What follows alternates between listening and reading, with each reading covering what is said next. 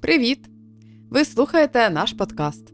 В ефірі 5-й випуск циклу про пандемії в історії людства. Історія 5. Гонконгський грип. Що ми знаємо про 1968 рік? Чимало наших слухачів пригадають, що це був один з найбільш революційних років 60-х-70-х, сповнений потрясінь і трагічних подій. У США цей рік був позначений початком кінця війни у В'єтнамі. Попри те, що війська перебували у цій країні ще кілька років, та саме у 68-му було ухвалено доленосне рішення про їх виведення.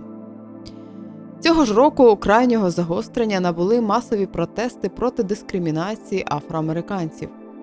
Тисячі активістів у чорних шкіряних куртках та блакитних водолазках із зображенням пантери не лише протестували проти сегрегації у суспільстві і несправедливості, а й прямо вимагали дати владу афроамериканцям.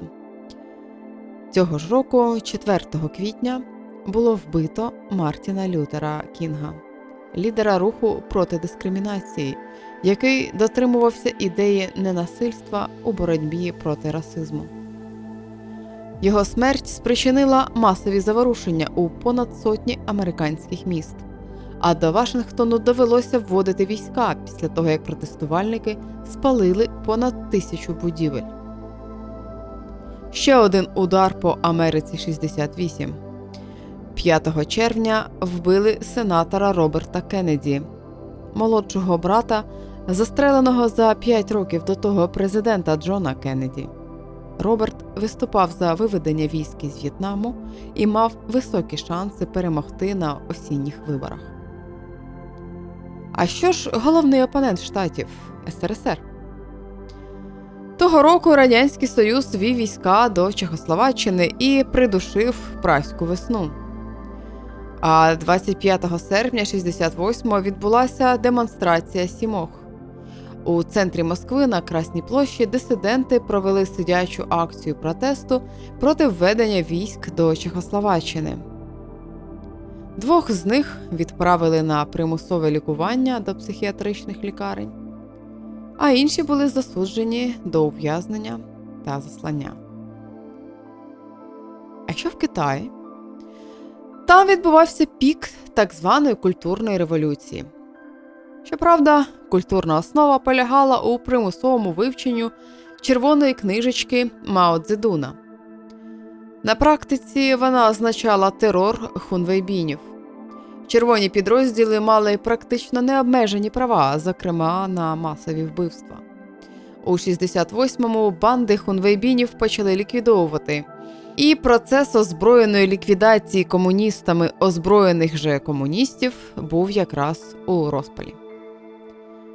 У Європі було не так захопливо в лапках, як у Китаї і СРСР, але теж не нудно. На тлі швидкого економічного зростання і безбідного життя, яке настало в Європі після лихоліть Другої світової, почалися, як не дивно, масові студентські протести. Адже молодь вважала, що матеріальна стабільність далеко не головне у житті. Як бачимо, рік видався цікавим і більш ніж насиченим подіями.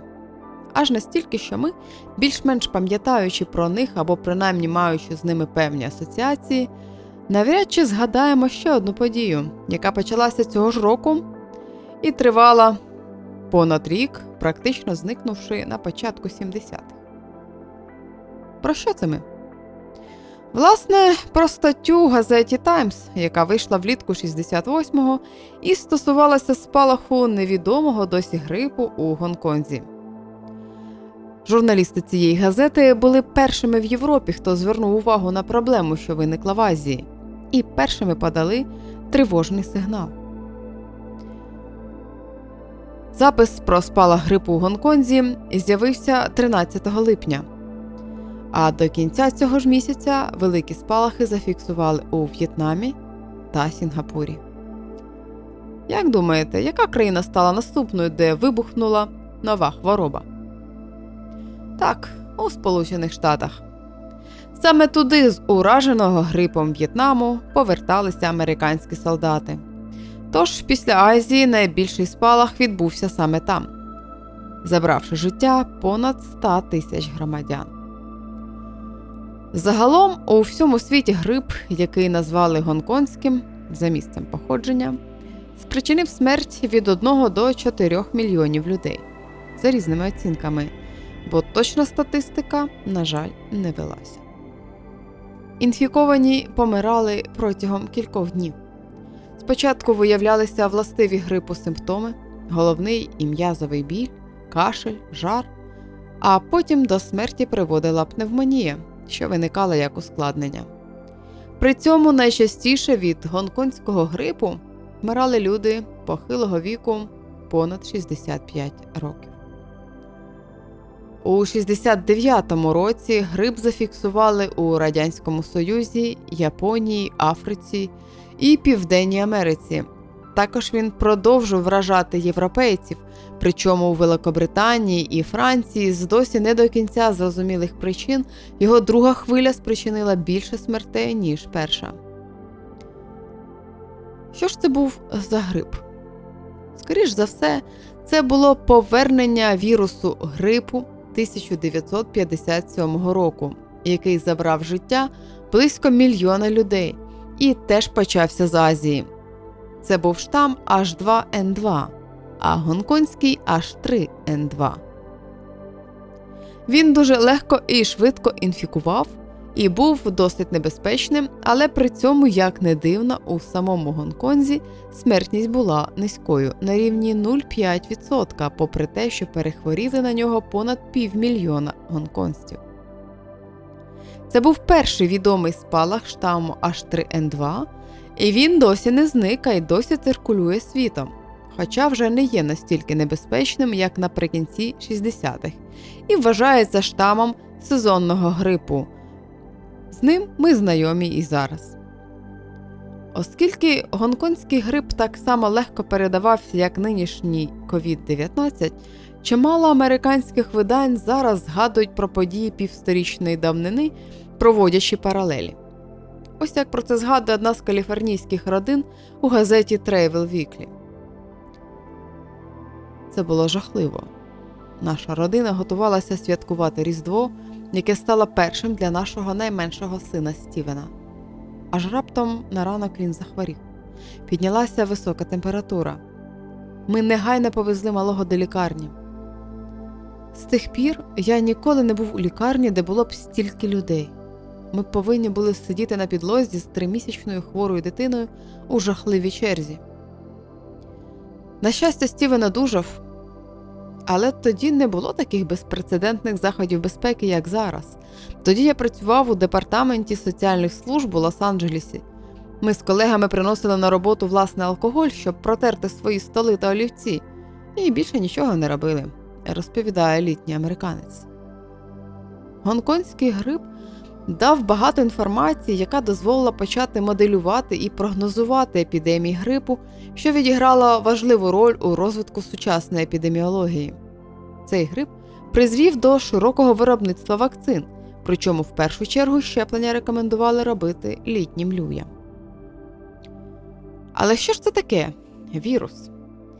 Звісно, ми не медики, тому спробуємо пояснити просто і так, як самі розуміємо.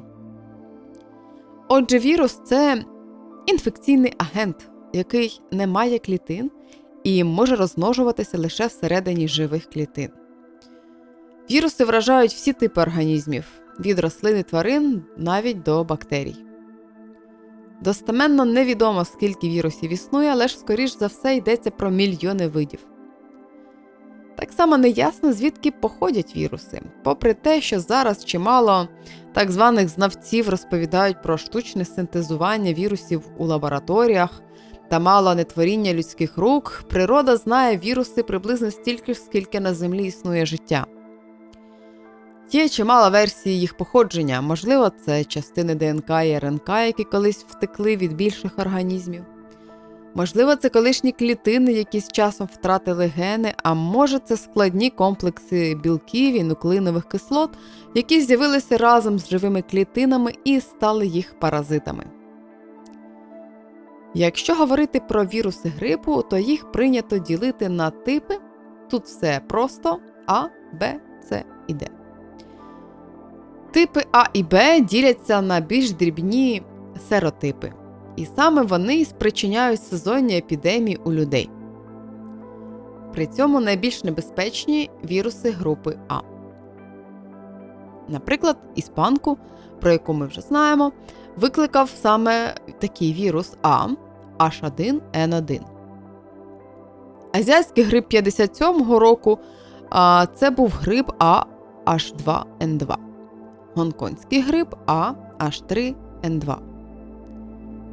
Пандемія пташиного грипу у 2004 році була грипом А, H5N1.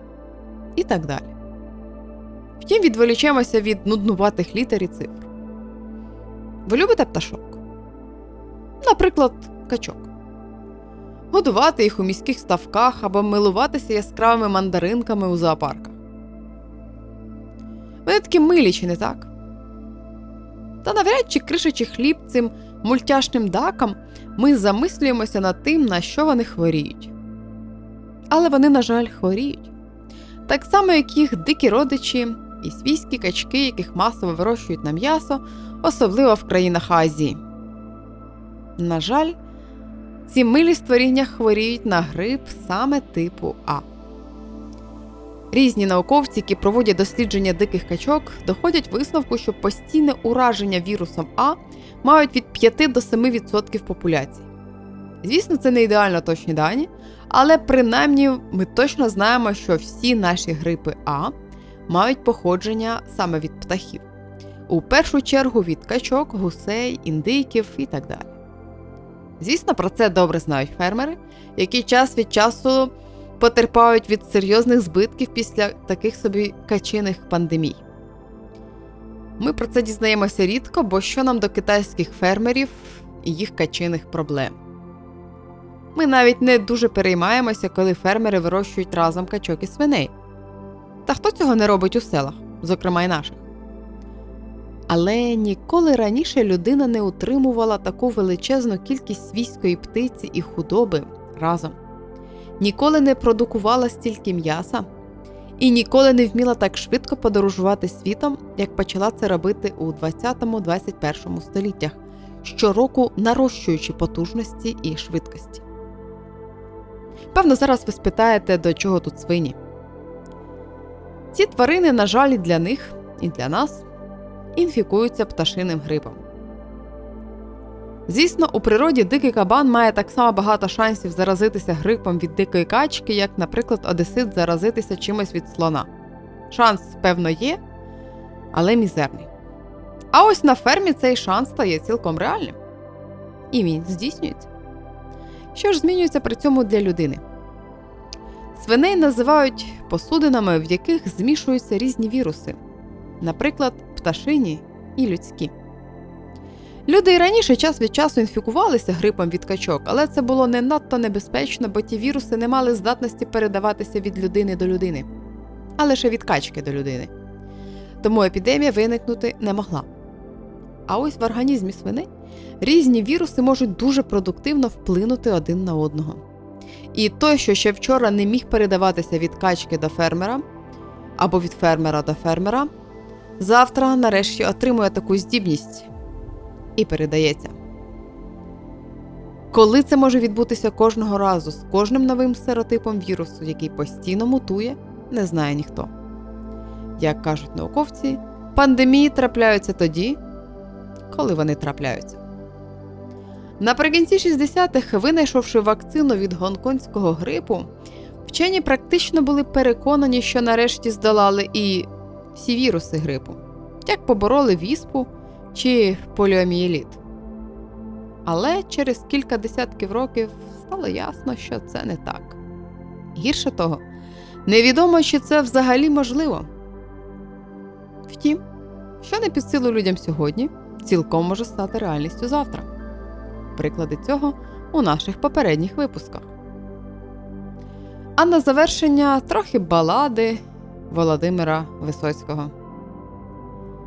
Разбудит вас какой-то тип и пустит в мир, где в прошлом войны, вонь и рак, где побежден гонконгский грипп. На всем готовеньком ти щаслив лі, дурак. Дякуємо вам за увагу, друзі, і зичимо здоров'я та натхнення.